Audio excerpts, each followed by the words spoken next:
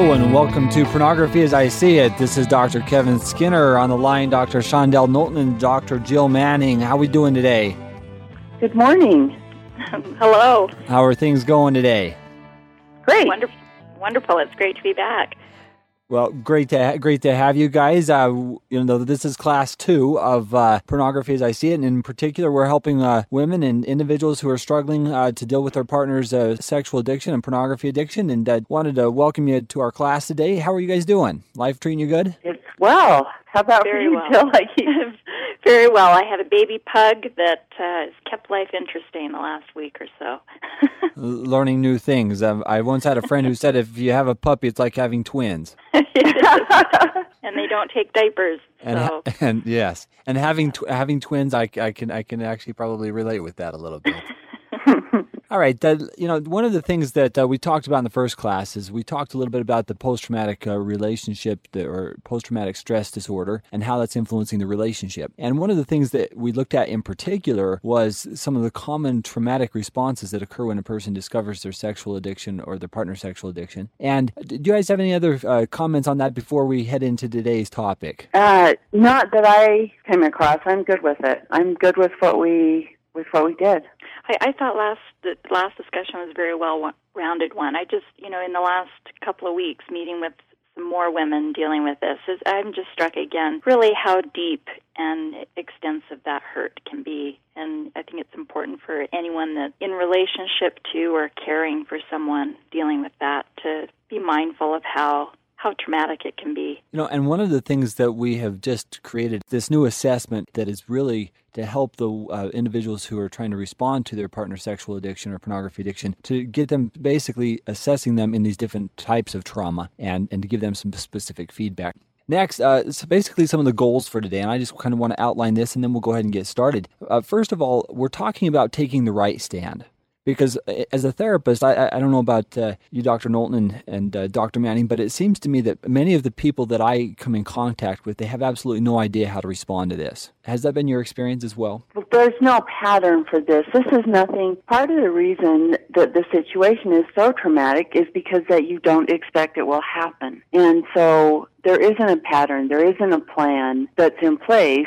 So you have to kind of feel your way through this and figure out what your next move is going to be, and you're so aroused at the time you're trying to do that, physiologically aroused, that it's hard to have your head about you. So anything you can do to take a minute and have a plan or have somebody advising you and standing by you while you go through this is extremely helpful.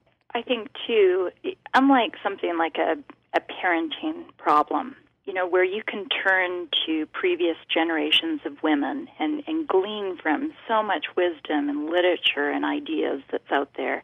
This is a generation of women that's charting whole new territory. The Internet's relatively new. We've never had a society that's so saturated with pornography and compulsive sexual behavior. This is a brand new phenomenon. Pornography is not new, but the way this is impacting us is new. And these aren't women that can turn to their mothers, sisters, other people for immediate help or counsel or ideas of how to go about this. So this really is women dealing with a brand new type of problem and with very little resource and connection to get insight. And it's just so traumatic that it really is a perfect storm, if you will, of crisis.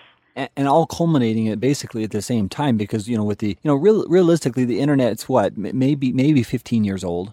Maybe not quite. And in conjunction with that, it's never been so accessible and so easily just anyone can get it anywhere. And part of the problem is there are so many good people who are getting caught into this, children, young adults, and adults, that what we're experiencing today is just how do we respond to this? We got the person who's struggling with it, but also the spouse or the significant other who has no idea of, okay, now what do I do? And as a therapist, it was interesting to me. I just had a situation where somebody came in and they were saying, I've been talking with different people about my challenges, and it was actually kind of a foreign idea to me because a lot of them haven't known where to turn, but this lady knew how to reach out to people, and she had actually begun the healing process and doing so much more rapidly than other individuals who have no idea where to turn to. Yes. That's been my experience. When they actually are comfortable talking about it, they begin that healing process more quickly or rapidly. One of the problems with it, too, though, is that the problem being so prevalent is new enough that a lot of the help that's out there is addressed to the addict or the offender and not to the spouse. Yeah. Exactly. So it's hard to find people who know what to do and know what to deal with from the spouse's point of view because of the newness of the problem, like Dr. Manning was speaking of earlier. Well, and to even women that, with any other type of problem, would be very resourceful and well-connected socially to reach out and get help. I know in some of the research I've done that even those women that are very well connected and tuned in tend to isolate themselves when they find out about this problem. So even if people are close to their family and friends and have good resources in their faith community, even those people are at risk for becoming very withdrawn and isolated because they fear the whiplash against their husband and their family as a whole. So trying to find who they can talk to that's safe, that will understand this issue, is really challenging. That's been my experience, too. With almost every client that I've worked with in this situation. And often you don't know who is safe. And if you reach out and you get bitten or get very judgmental or very directed in what to do in a certain way, it's not helpful to reach out again. Or it seems like you're afraid to reach out again. And you know what's interesting about this is I think that many individuals, when they get started in the process and they've just discovered it, not only are they, as we talked about in the first class, they're in such a traumatic state themselves that it's not uncommon for people to have a fear of reaching out because they're afraid of being judged or criticized. And many times I find that they feel guilty themselves. What did I do wrong? They feel some shame. You know, there's something wrong with our family now, and I don't want to put this, make everybody think that we've got all of these huge problems. And so one of the reasons why they isolate themselves is because they feel like other people are automatically judging them. Well, and along those lines, most women that I've worked with blame themselves for this problem initially. They take a lot of it on themselves, and we can talk about that later, about some boundary setting around that. But they really, it really attacks the soul of a woman, thinking, if I'd been prettier, if I'd been more sexually available, or a better wife, or this and that. They really own it. And so that makes it hard to reach out as well, because they feel like people will also reinforce that idea that, if you'd been a better wife, then your husband wouldn't have turned to porn. And it's just really a very isolating situation. I prepare clients to hear that, because inevitably, along the line, they will hear some of that. Well, what did you do? Mm-hmm. You must have been withholding sex. If you would have been different, inevitably, somewhere they're going to hear that. Or it takes two. When this happens in a marriage, something is horribly wrong with the marriage, and they will get that message. So it's important to prepare for that and have your story set, your beliefs set, so that at least when that hits you, you can refer back to a belief that this is an addiction. It happens to many good men. There are many beautiful women it has happened to. And to have a story set in your mind, because inevitably that will be confronted. And will need to be. Well, and my experience has been, too, I look at my clientele. These are very sharp, on-the-ball, attractive women. And what I have found, just a theme, is if we keep in mind that many of these men have brought this problem into the marriage and the wives didn't know about it, these men are also seeking out attractive women to marry that are sexually available. So it's been the very minority of situations where a woman has not enjoyed sex, and that's been a part of the relationship that's been a source of contention all along. My experience has been clients that are dealing with this often really enjoy sex, are sexually available, and that has fueled this whole situation for the men, because when you're sexually addicted, just like if you're food addicted, there's never going to be enough that fantasy-based lust. Very, very good points. One of the things I'd just like to quickly outline is some of the goals that we're trying to accomplish today, and I think we've already started on the first one, is assessing the situation. I think many times we get into a situation, we don't know how to respond, and one of the best things that we can teach our clients, in my experience, is to sit back and assess what's really going on. And just as you were both talking about, we really have to assess, what is the history here? How long has this individual been involved with pornography or their sexual misbehaviors? And if we don't go back into the background in the past, we will oftentimes just put it upon ourselves. What am I doing wrong? Rather than realizing that the average child starts looking at pornography at age 11 today. And many of the people that I've worked with that are dealing with the sexual addiction started in their teen years. That has nothing to do with the current relationship. That has to do with a whole history of addiction building up over time. Any thoughts? Well, I echo it. Yeah. They're just listening, saying yes, yes, yes.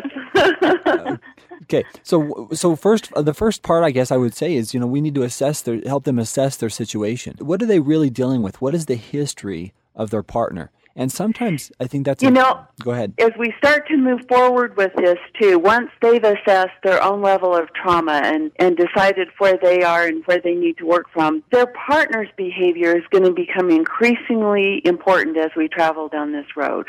Right. So a lot of assessing this depends on what the partner is willing to share with them at this point and what they are able to find out and how openly they are able to communicate with their spouse from this point. However, it's also information that's helpful if the spouse will not communicate about this. So I hope spouses listen too and understand that if this is what's going on in their marriage, if this has been an issue in their marriage, that from this point forward, they're an active part of participation in how this works out. I think it's important, too, to normalize some of the initial responses to this trauma.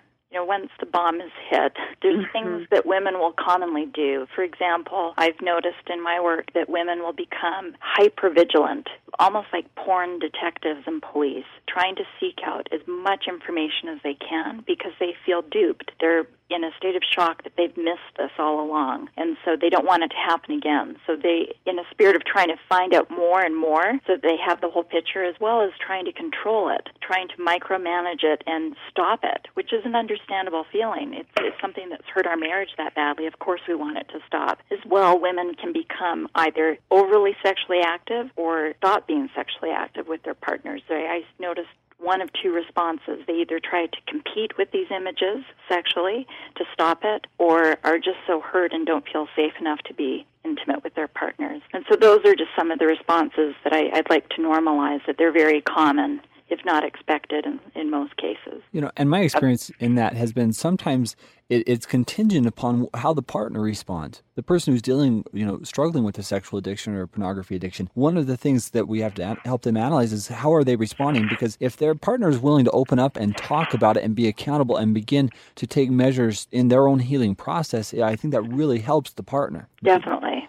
But if their partner's shut down or angry, and in many situations I've seen where they actually begin to blame and shame their partner and say, well, I wouldn't have done this if you wouldn't have done that. And now we're talking about a totally different dynamic where the healing process has really been set back because of the blame and the consistent putting down or barraging of the spouse who has been unaware of this addiction. Well, and it's hard too, because most of these men are very shame-based, and it's very difficult, if not impossible initially, for them to lean into someone else's pain because their sense of self is so fragile to begin with. And because confident, really centered men and women don't turn to porn. There's something going on that they turn to that for. And so women need to understand that although it's so understandable for their partner to validate those feelings of shock and hurt, it's going to be very difficult for most men to do that because of the type of personality that gets into this problem severely in the beginning. So just a quick question to both of you then. Just say, for example, that somebody has just discovered their partner's online sexual behavior or sexual deviant behavior outside of the relationship. Where should they respond? How initially should they respond to that experience, kind of as you've just been talking about? What is the best way to initially respond to that? What would be the most healthy way, would you suggest? Whatever keeps them alive and okay. I would be concerned about women feeling like there's an absolutely right way and wrong way. There are more productive ways, possibly, but to have a right and a wrong way, they're already blaming themselves.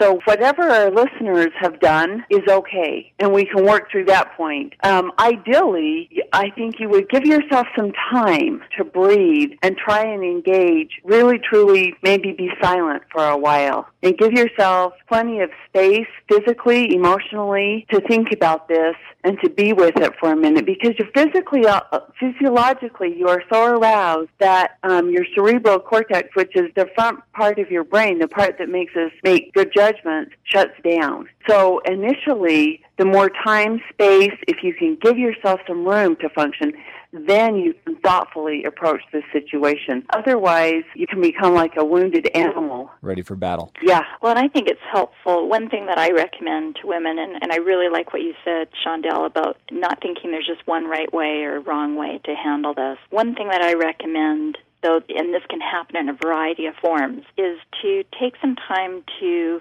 find out good information, accurate information about this problem.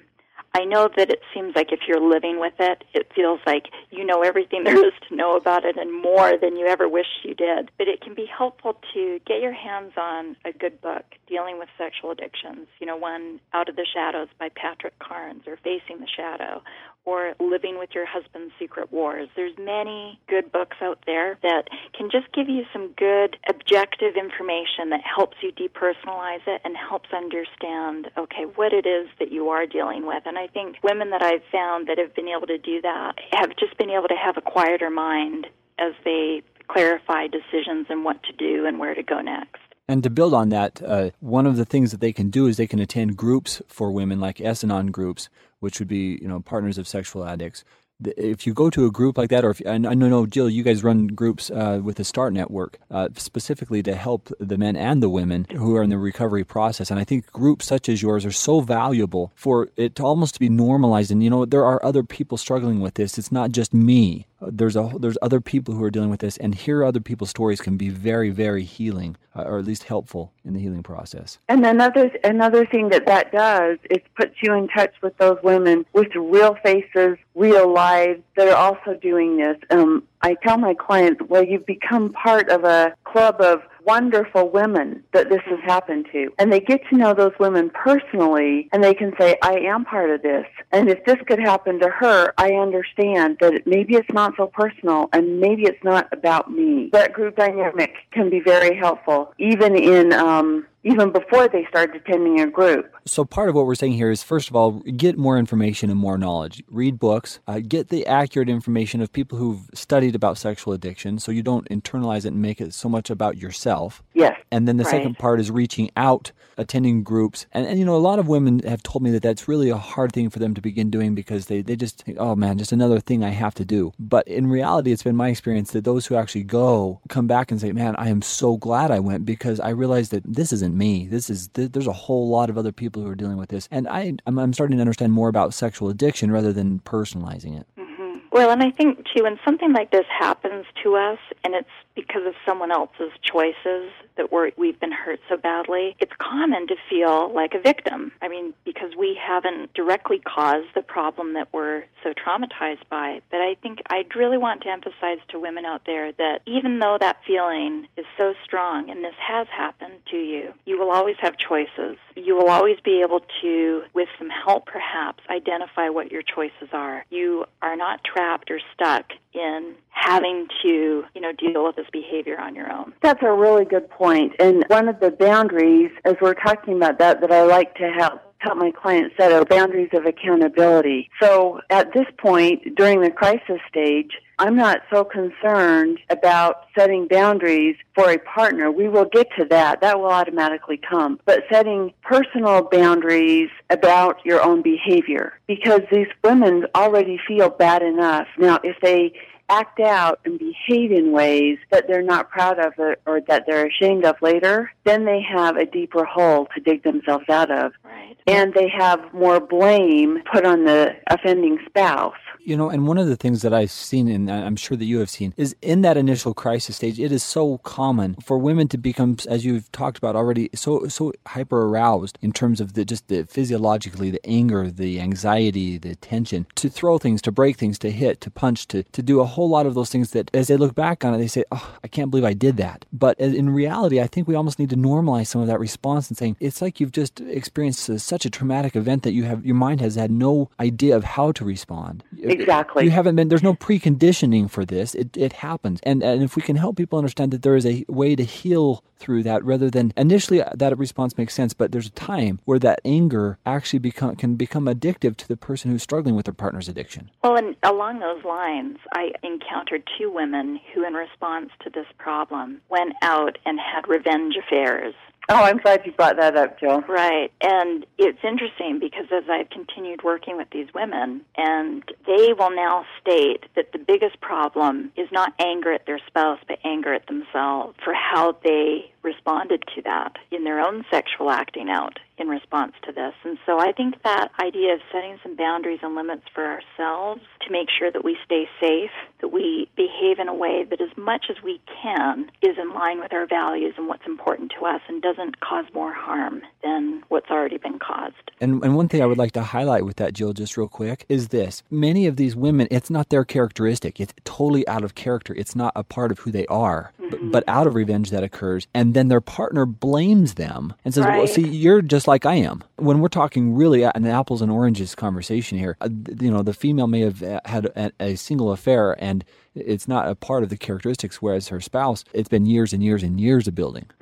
Right. And that's totally different. It's absolutely critical during this time that as close as possible. Now, you're going to respond and you're going to wish you hadn't done or said some things. That is normal. But as close as possible, do not change any of your long-held moral values right now. If you decide you need to pick them up or re-examine them at a future time, that's one thing, but now is not the time to do that. I've had women and clients that I've worked with who have started drinking when before they never did that, or started looking at porn themselves, and they can become addicted too. This is not a time, even if you question those values, give yourself some time before you do any moral value-changing things. And I think we need to mention suicidality as well, because Absolutely. There's been several women that I've met that have considered suicide, attempted suicide, or really struggle with those feelings because they just feel in such a dark place and hopeless and trapped that there's nothing they can do and that this is their fault and life's not worth living if this is going to happen. And that's very serious, and it's important that those women reach out to a professional therapist or doctor that can help make sure they're safe. And it's not uncommon for that to happen. And I really like, what we're saying, that initially just to keep ourselves safe and grounded and respond as much as we can in a way that won't violate our sense of self and integrity. And many times women stop eating, they stop doing the things that they have normally done to stay healthy. And in particular at a time, this is probably the most critical time to keep the normal things that you try to do as close to possible, as close to the way they were as possible. Eating healthy foods, trying to maintain some type of simplicity in your life. And sometimes I think you have to get rid of things that, Shondell, you've actually talked with me about this in the past, is try to keep their life simplified as much as possible rather than to complicate it with all these other tasks that you're trying to run about and do. Yeah, one of the things, this takes a lot of mental energy. Even if you're just sitting there thinking about it, you'll be exhausted at the end of the day. So I ask clients to simplify wherever they can. If you can get a substitute to take care of commitments for a while, go get a stack of paper plates and paper cups. Do easy meals. Make your life as simple as possible for a while because your brain is under assault. And learning to say no is completely appropriate. Learning to say, I'm sorry, I can't do that right now. Realizing fully that this is a time frame that you're going through where you have to begin healing the inner self first.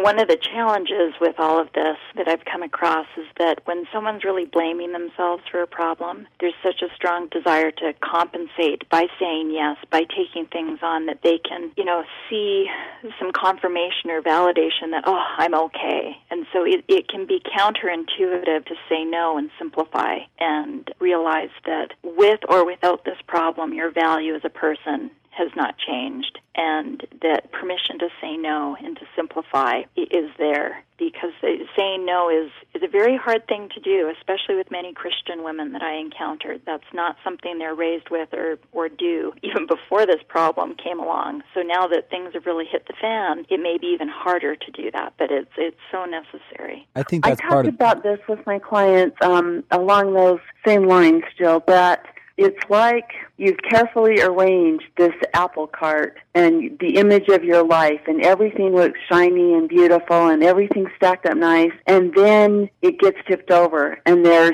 all the pieces of your life are all over the road, and you're embarrassed and you're scrambling to try and pick them up, and some of them are bruised and battered and you don't want back, and others, even though they're beautiful, you don't want to put back on the cart. This is a great time. The advantage of this, and we're probably getting ahead of ourselves here, but the advantage of this is that you work your way through this, you decide. You get to make choices about what your life looks like from here on out, even though you didn't choose this event. And now is a good time to reassess and start thinking about, what do I want it to look like? Because I'm going to decide how to put this back together. Your life in particular, I assume that's what you're referring to, because many times I talk with these women, and my experience with them has been they don't really know who they are at this point. Their life has been, as you say, the apple cart turnover, their life has been thrown into this whole disarray of, now what do I do? Where do I go? Who should I talk to? Who should I not talk to? Is this safe? Is this not safe? I would suggest that we really need to get them to step back and realize, you know what, you can still be in charge of your life.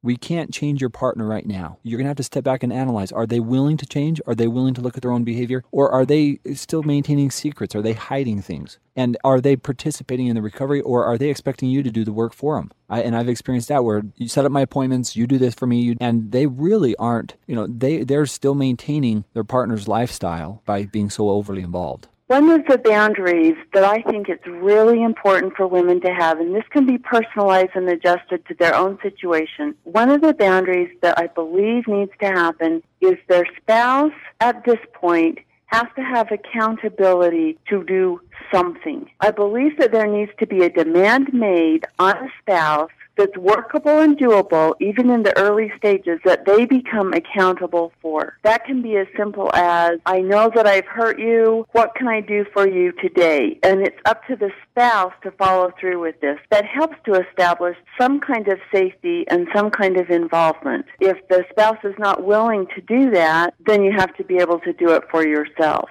And the language I use with my clients on that is, what do you expect your partner to do in this process? And because if you don't let him know, there's no way that he's going to, change specifically. So you need to be able to say, if we're going to work on this marriage, if we're going to try to save this, I need you to do the following things. Whether that be set up your own treatment program, contact your counselor, start reading books, being accountable, come and talking to me and let me know how you're doing on a regular basis. Whatever that is, that expectation is, these are the things I need to feel valued by you. In other words, put them in the response of saying, what are you going to do now? Because I can't do all the work. I can't carry this load. This is not something that I need to, that's not me that it can change this. And in general, I think we want to back up for just a bit and talk about making the individual okay and do the relationship a little bit later. Yeah, but I think in the beginning there has to be something established, some type of a boundary established to say, this is what I expect. If we're going to try to work on this marriage and try to put it back together. Now, sometimes that's not possible because you just don't want to, and I totally acknowledge that. There are times when it's been too much and it's appropriate to say, I'm not sure this marriage is going to work out. And that's part of this crisis decision, is that for women or for the spouse, doesn't have to be made right this second.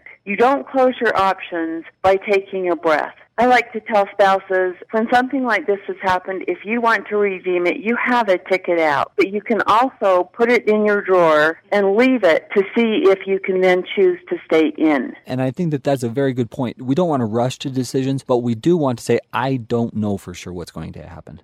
Because I think that's a very fair response. I've actually met with people after months and months of meeting periodically. One of the spouses decided, this just isn't going to work, because the behaviors, they continued, and they realized that as much as I try, it just can't work for us as a couple. Whereas other couples, it's exactly the opposite, and they work together and they learn how to mesh and they learn how to literally both forgive. But it's an empowering thing for a spouse to be able to say, I have a choice in this, but I'm not going to choose yet. And there's one other very powerful part, and it's a statement that we often use, and it's called the want principle. I want this marriage to work out with you. I genuinely do, but I can't make that commitment right now until I have more data. Mm-hmm. The validating is the want. I want this to work. but it's also being truthful and saying, I don't have enough information yet. Oh, I like that. And I think that's a really empowering stance, because my experience has been very often people will make premature compromises in an effort to try to get life back to normal. They're just so wanting to kind of get rid of the pain and fix it that they'll prematurely commit to or promise things that may or may not be the best route. And so I really like that permission to, I may want this, but I need some time to really assess and evaluate my choices. And that way there actually are choices, because far too often I've heard people say, well, I forgive you. And, yes. and what does forgiveness mean in this sense? You've forgiven the behavior, you've forgiven the fact that they've hurt you, and I think that's what Janice Abrams-Spring calls the cheap forgiveness. Exactly. Yes. I'm so glad you brought that up, Kevin. Yes. And which leads actually to resentment and rage and all kinds of difficulties in the relationship down the road, because it doesn't work. This process and getting through this process, if you've been traumatized, is not for the faint of heart. Right. And it's a long or road. The relationship. Yeah. Yeah, it's a long road. And I agree that one of those premature compromises or commitments is to forgive, because there may be a religious sense of duty to do that. Well, if I'm a good person and a decent person, then I forgive my spouse and try to forget it. Well, part of that's impossible to do. And the forgiveness, if we really want that to have the full power and medicine, which I believe it can, that takes time. That takes a clarity and honesty that perhaps we've never had before in our lives, of really understanding what it is that's happened and what it is exactly that we're forgiving. And there may be parts of that we feel able to forgive sooner than others. I think we see forgiveness as an all or nothing proposal. There may be 5% of this that we could forgive, and the 95% is going to take time. Or there may be 30 and then 60. There may be part of this that in this life we may never get to, and that's all okay. And one thing I want to emphasize is everybody will have a different threshold and limit with what they can handle and what they're able to do, and it's so important not to judge ourselves or other women of, well, she divorced him. Oh, that was an awful decision.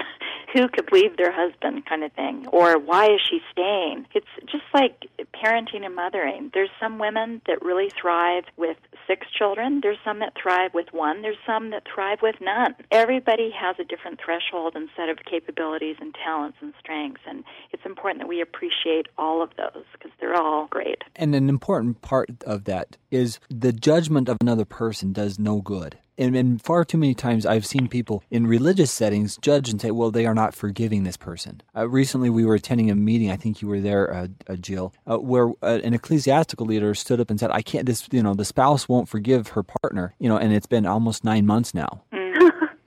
Yeah. Do you remember that experience?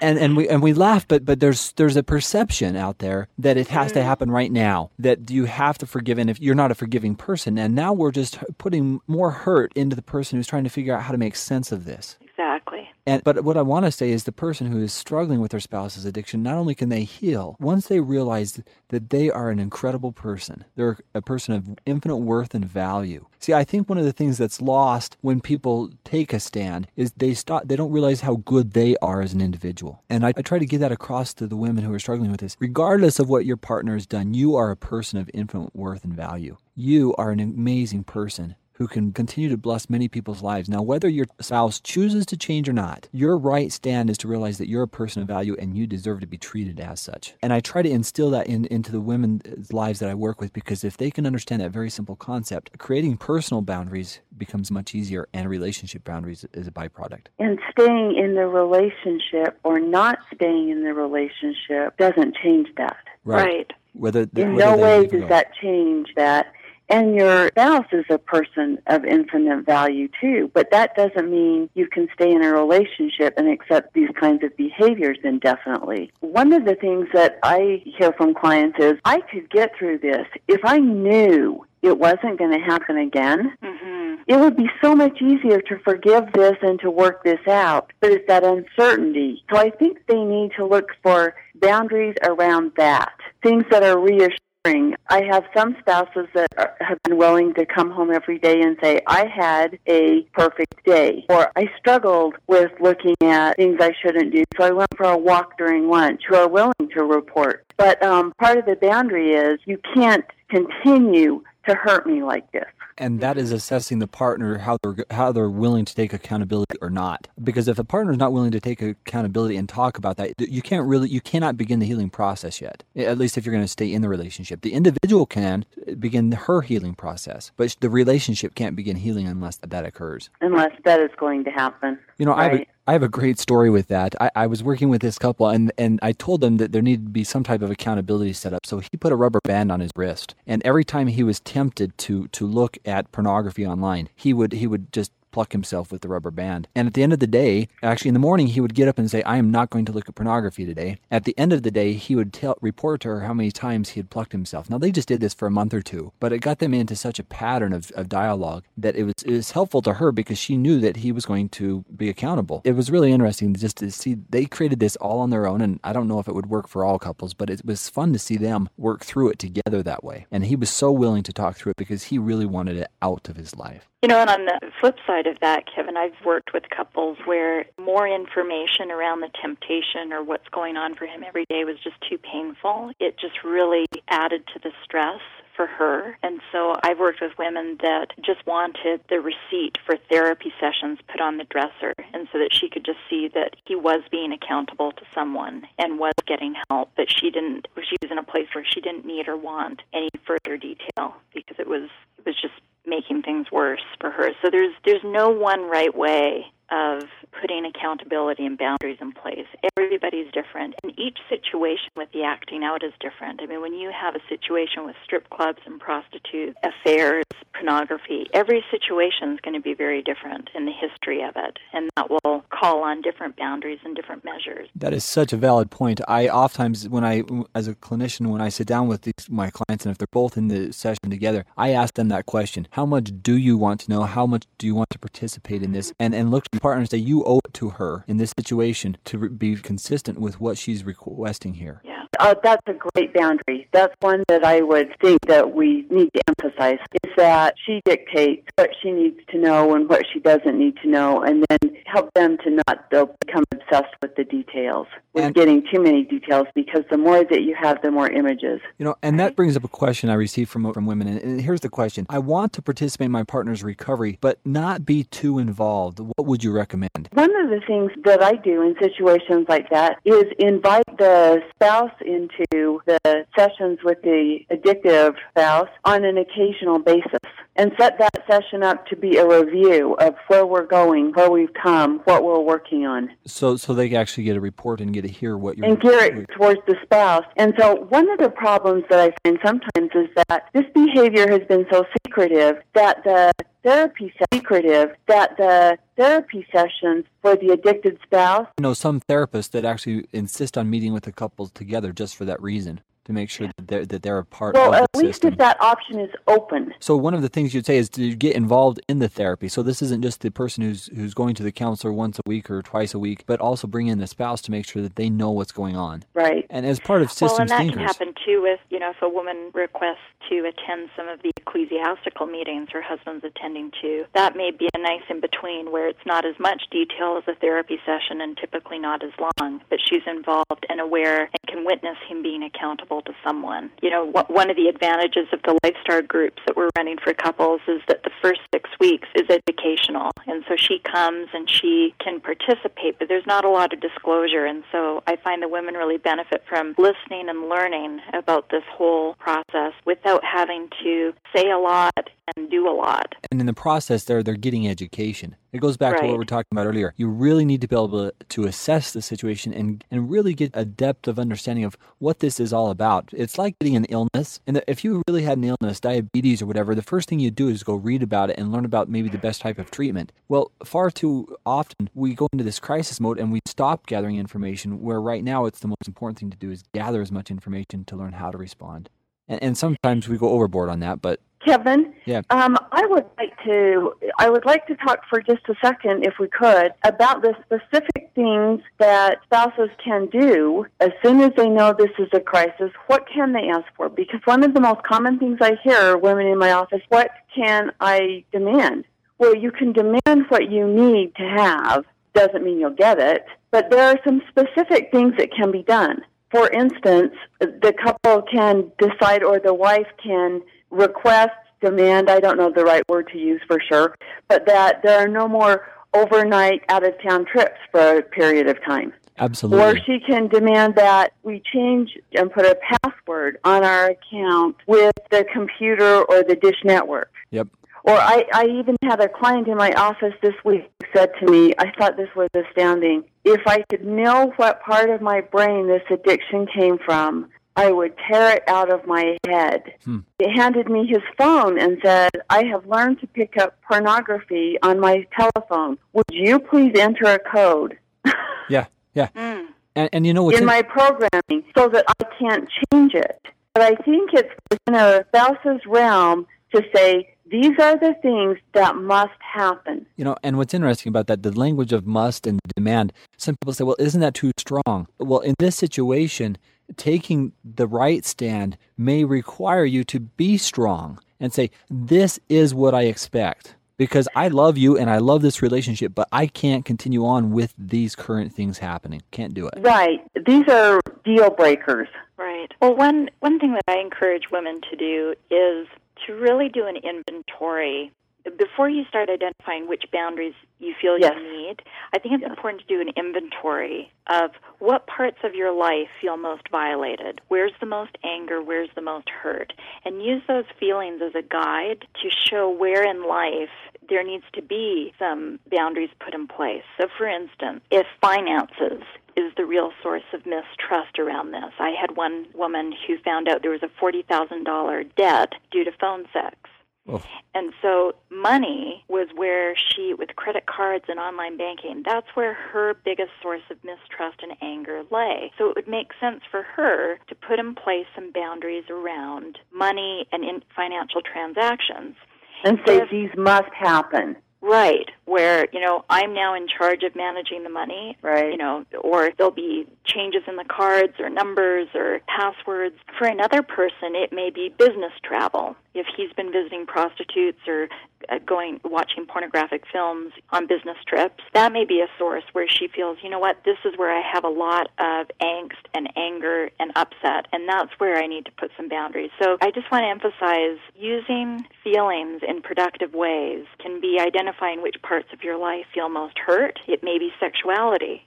Engaging sexually with your husband may be the place in your life that feels the most hurt and unsafe. Okay, that's going to be a good indicator that that's a place where some boundaries could be used. And so I just think that's part of the process that some people, are not aware of. And part of that is assessing where the pain is. One of the ideas that needs to be in place, so one of the boundaries that people should have is, and are required, is if there's been what I call live participation in pornography, if there's been prostitution, if there's been affairs, is a test for STDs. Mm-hmm, definitely. And that is something that women in this situation absolutely need to require of both their spouse and probably go do for themselves. For safety. Yep.